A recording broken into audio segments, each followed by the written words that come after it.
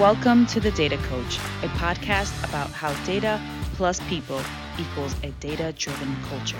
You'll hear from me, Lorena Vasquez, a passionate data lover and advocate for data-driven organizations, and now your data coach. Hello and welcome to another episode of the Data Coach podcast. I'm your host, Lorena Vasquez, and I'm so excited to bring you the next series, Data Engineering 101. If you recall from my Not All Data Teams Are Created Equal episode, I talked about data engineering. It holds a special place in my heart because that's what I did for quite some time. This was when data engineering wasn't even a role. Back then, it was just a software engineer on the back end or data systems. In this first episode of the Data Engineering 101 series, I'm going to talk about data engineering fundamentals. I want to make sure that, regardless of your technical experience, we're all on the same page when it comes to terminology and the skill set of data engineers. I don't want you to feel overwhelmed with technical jargon.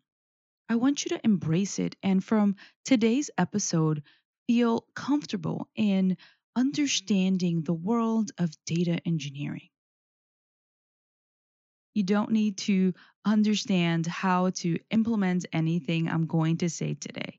But when you're in a room with data engineers, your chief data officer, your head of data, your VP of data engineering, whatever the technical data title may be, that you can hold your own.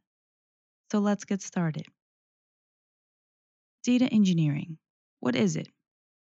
It is the software engineering practice that is focused on data management, from creating automated processes that ingest data, which means take data from one source and put it somewhere else, to shaping or transforming the data into a usable state for end users such as data analysts and data scientists.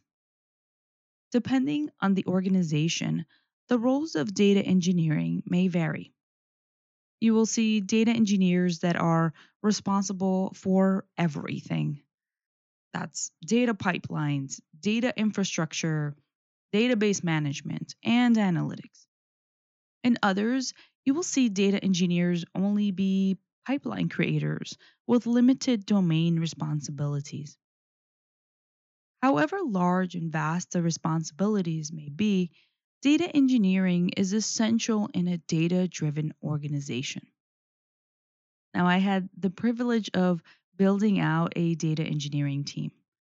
And one of the things we did after the team was built was to create a mission for our team.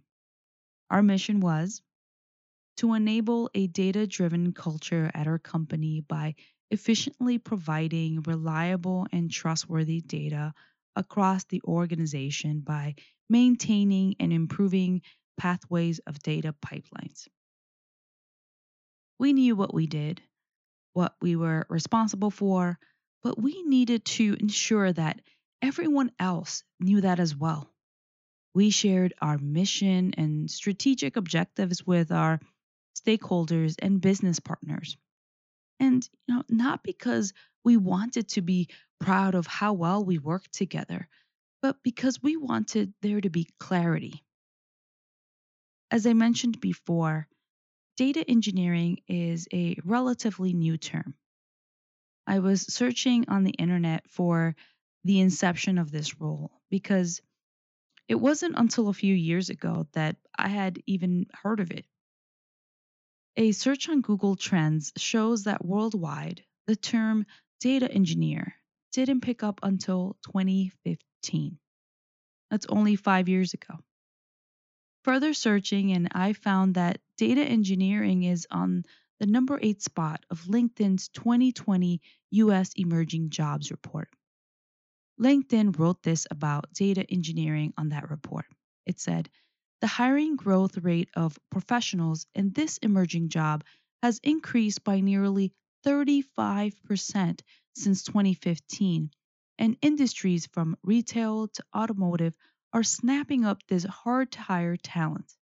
Interestingly, Amazon Web Services has emerged as one of the top skills held by data engineers, something that didn't show up in our analysis of professionals who held this role in 2015.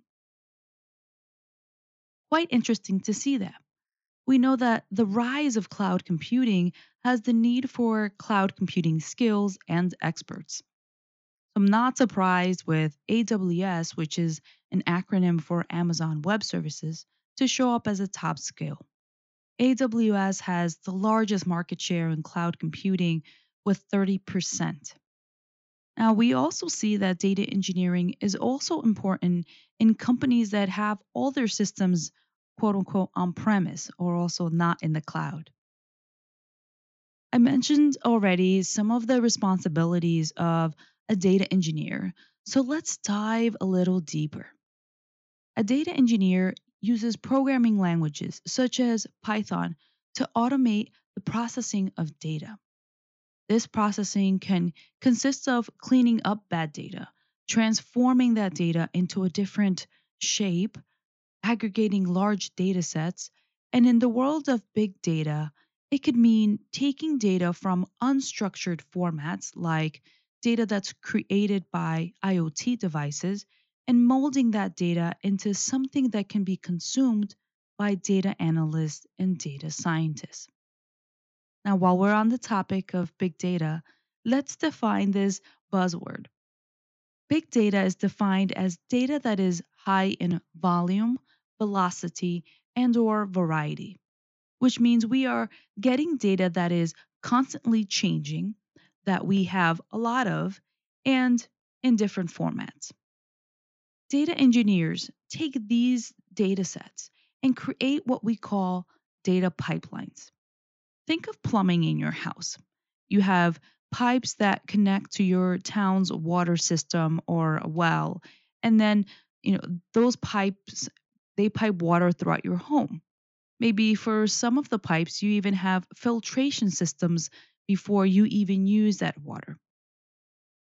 In that same vein, data engineers connect pieces of code to source systems like your order management systems, ERP, supply chain systems, and other data sources to then send that data to somewhere else.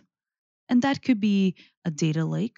And a data lake is just a central repository, a location where all your data is stored in its original format. That data could also be sent to databases owned and controlled by your company. Automating that process, or better said, scheduling that process, can be done through various tools. Simple ones like cron, open source systems like Airflow and Luigi, to third party tools like Fivetran and Matillion, all of which allow a data engineer to access data more frequently or when that data is available. After that data is in your database systems or in your data lake, data engineers may use various techniques to model that data for further usage by data analysts, data scientists, and business users.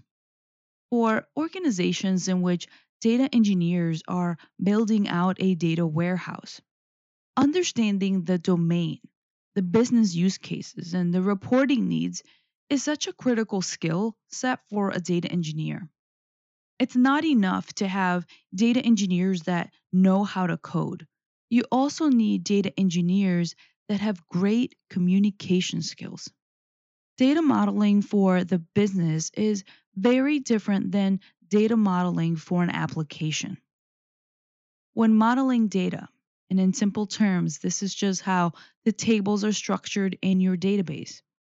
When modeling for applications, we look for speed. And that can mean we are storing a lot of numbers because applications are just computers, right? And they can process numbers much faster than words. But for business users, a value of, let's say, 5 in a status field doesn't mean anything without business descriptions tied to it. For data engineers, modeling for business reporting and data needs They have to think like a business person, understanding business impact and risk, but also thinking as an engineer and ensuring that the code that is being written is reusable, scalable, and performant. I haven't mentioned one critical skill that data engineers need to know, and I wanted to leave that last, and that is SQL. SQL is an acronym for Structured Query Language.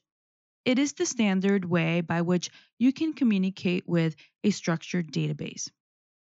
For unstructured data sets, there is no one size fits all. It kind of all depends on the type of unstructured or semi structured data that you are accessing. SQL is an important skill set and it is one that can be easily learned. SQL is also used by data analysts and data scientists, and I have also seen business users write their own SQL code. So, it's actually for everyone. I've covered so far the toolbox that these data engineers, or back to my earlier analogy, plumbers, use on a daily basis. Talked about cloud computing systems or on premise systems. There is a programming language, Python, scheduling tools, and a query language like SQL. There are various techniques or frameworks that data engineers use. In this series on data engineering, I'll cover a bit more detail on such techniques like the extract, transform, and load framework, which is also known as ETL, and its alternative, ELT. I'll also talk about real time versus batch processing of data and a key component of data quality. I hope you come back to hear more on the topic of data engineering.